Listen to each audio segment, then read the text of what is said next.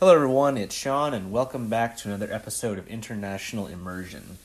Tonight's going to be a solo episode due to a very commonly understood notion of what's going on with the coronavirus and the fact that my state, Illinois, has just issued a stay-at-home order which will start at 5 p.m. tomorrow evening.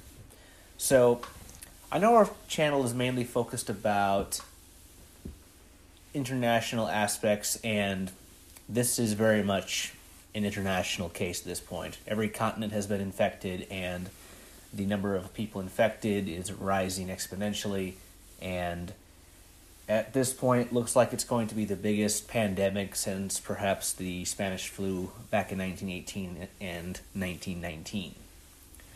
So we all know what's going on with political decisions, the leaders, etc., and what they're doing to handle the crisis, what they've been doing well, what they've not been doing well, and so on and so forth. But what's more important, I think, is how is this affecting the average person on the street? You know, the media never really hits that too much. You get bits and pieces of it here and there, but I want to today give you an example of how this has affected me in the last 2 months, for example. So, to begin with, this, as we all know, started back in January in Wuhan, China, from all the evidence that we have thus far. And from there, it's rapidly spread to pretty much every corner of the world. And interesting because I had a business trip to both India and Nepal, and also I was supposed to go to China, which quite naturally was canceled. So I was overseas for about 3 weeks from around January 27th, and I didn't return to the U.S. until February 15th. During that time, it was interesting to see how the virus was spreading in China and starting to make some inroads into some of the other countries that are now infected. And I'm pretty happy that I made the decision to return when I did, despite taking some vacation. But it's interesting to see how things in India at that time were transpiring, because the first couple of cases in India arose while I was there in the southern part of India, but more or less you did not really see much impact on the ground. You heard discussion of it, but it wasn't a commonly discussed thing, at least with the people that I dealt with. Fast forward to when I got back to the U.S. on February 15th, you really saw things starting to escalate rather quickly. Literally, starting this past week at work, we went from our normal schedule to now we are entirely working online from home. And this has happened within the last 2 weeks.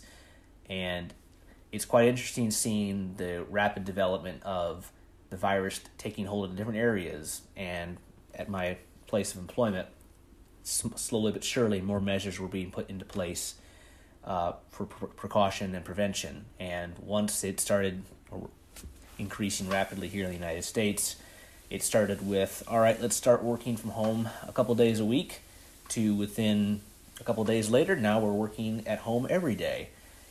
It's been pretty shocking how quickly this has happened, and to be honest, quite frightening, because while this virus has a high survivability rate, a lot of people, as we know, are very susceptible to it, especially those who have compromised immune systems, lung issues, and who are old or face a wide range of ailments.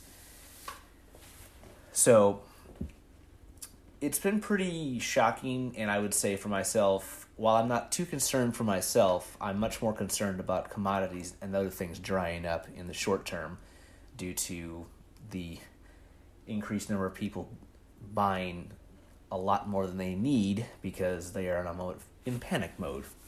You can sense the tension in the air around you, and even though my area in the Midwest is not the most populated area, and therefore potentially not as likely to develop or spread as rapidly because of population distribution, it's still more of a tense time right now, and I'm sure anyone listening to this has probably been the most shocking development in their lifetime,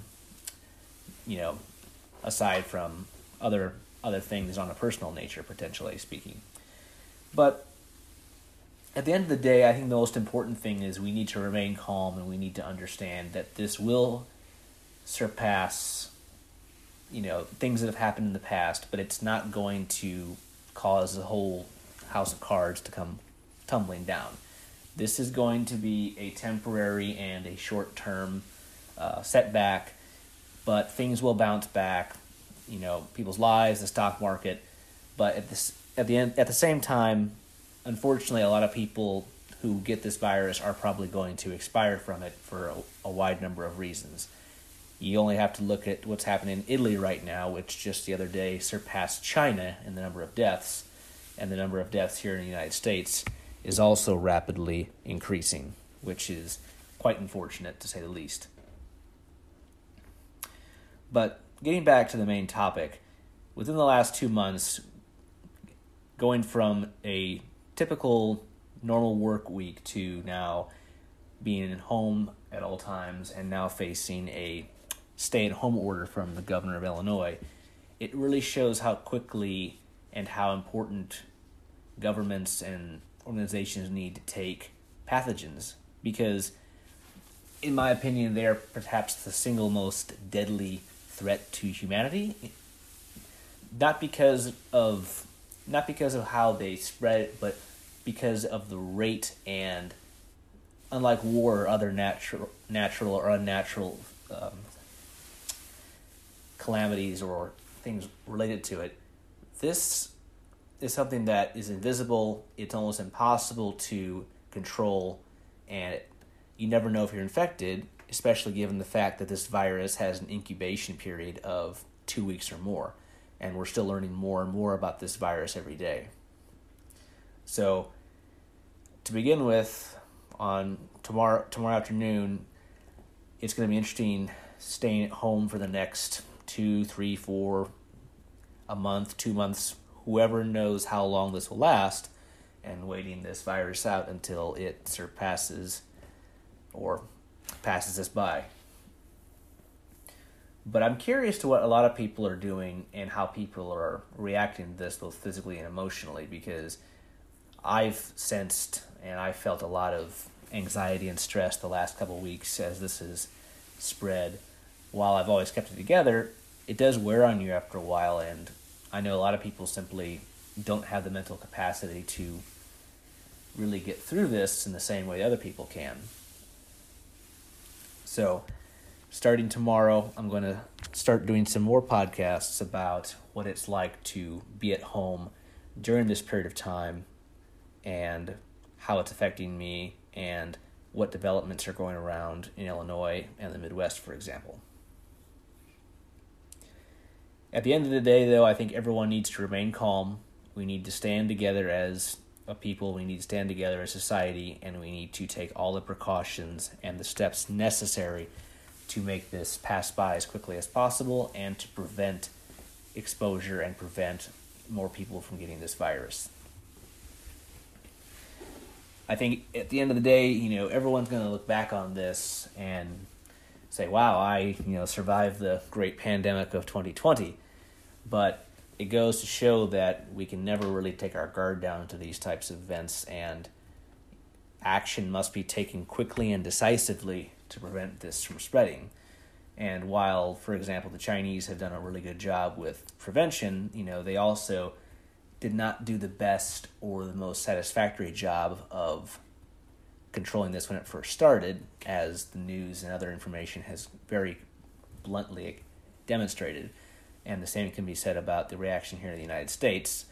I personally think it could have been, or many other things could have been implemented much earlier to increase the preparedness of the country for this virus. And I'm glad that the states, and more particularly the governors of the states, are taking more rapid and I'd say maybe extreme precautions. But at the end of the day, that's going to save lives. It's going to decrease the amount of time this virus is active, but we still don't know how long this is going to be here, and everyone's heard time frames of a few months or maybe even 18 months.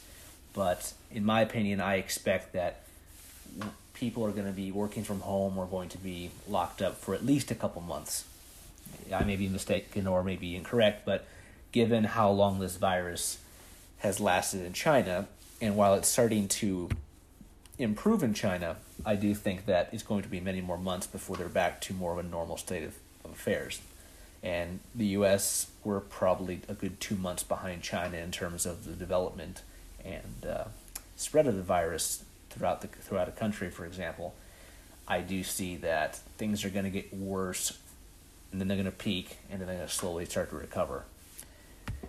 Now, what that means for the stock market and other economic and social sectors, that is going to be a roller coaster ride. The stock market is going to continue to go up and down due to uncertainty and fear. And as this continues to affect the supply chain, you're going to see more swings. And I don't think we've seen the bottom of this either. So my suggestion for people in the stock market is just, stick tight, hold on to your assets, and let's see where this is going to take us. And then it's also a great buy opportunity because the stock market has dropped over 30% and starting to fluctuate, maybe level off sooner or later, but it could be a good buy opportunity once we know or have a clearer idea of where the market's going to go. But as with the market and how it operates, that is nearly impossible. But if you're a long-term investor, I think that is a wise thing to do, to buy in at this time or to incrementally buy into the market. And then as for things for people, I do think you need to maintain a set structure for your lifestyle.